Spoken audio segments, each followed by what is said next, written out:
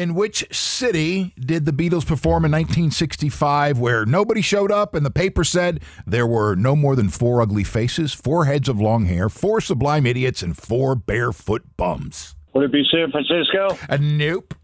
Hammersmith, London. Nope. Boston, Massachusetts. Nope. I'm going to take a guess and say New York. Nope. Philadelphia? No, sir. Was it Rome?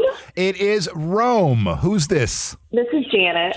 Janet, could you even imagine in 1965 the Beatles performing somewhere where it was not insanely packed? No, I can't. I did not know there was such a moment in their history.